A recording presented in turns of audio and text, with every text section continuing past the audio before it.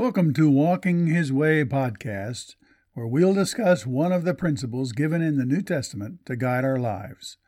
I'm Don Fanning, your host for this podcast. How should we prepare ourselves to receive the Lord's Supper? Well, first we must understand the purpose of the Lord's Supper.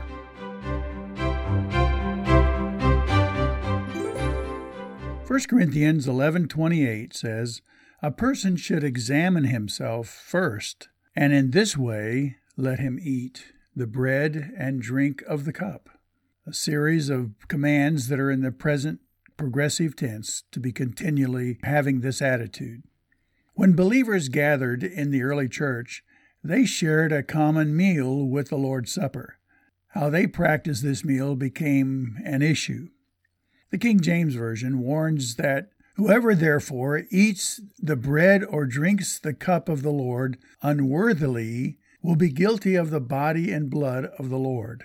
1 Corinthians 11:27, a very serious warning.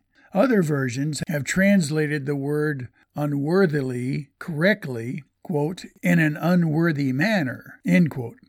Many miss the fact that unworthily is an adverb, which modifies or describes the action of the verb, not the actor of the action.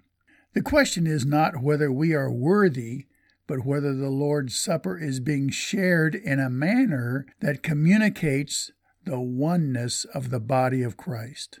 The context in 1 Corinthians 11:17-22 describes how the Lord's Supper had allowed social distinctions or other divisions to be evident in the church, especially at the Lord's Supper. Chapter 11, verses 18-19. Those who could bring food ate their food without sharing or waiting on others who might have needs. 11:21-22.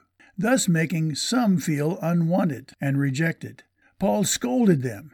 "Do you despise the church of God and humiliate those who have nothing?" 11 verse 22. The exhortation to examine himself uses a word that means to habitually scrutinize or test yourselves to see if your action, words, or life are building up the unity of the body of Christ or being divisive or hurtful to members of the body. It is all about the church, not about the individual. The context can be extended to convey the principle of the passage. Do all of our actions, to all the members of our church body, that he or she is an important part of the body of Christ, the church. Do our attitudes isolate, demean, or defame, or reject others? This is the meaning of 1 Corinthians 11:29. Quote, "Anyone who eats and drinks without discerning the body eats and drinks judgment to himself." End quote. It is not the body of Christ in the elements, but the body of Christ as the unity of the church that is the issue. Ignorance of this command can bring serious chastisement. Chapter 11, verses 29-30. The church is to be a haven of acceptance and caring for one another. Let us constantly watch our attitudes and relationships towards our brothers and sisters in Christ. Remember, it is His body, or the church. It is not ours.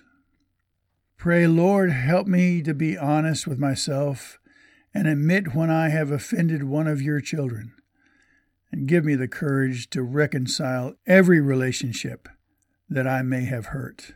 Thank you.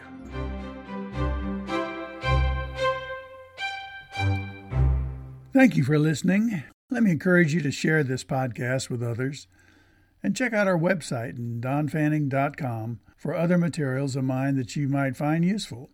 Please send me a message if I can help you or if you care to make a comment.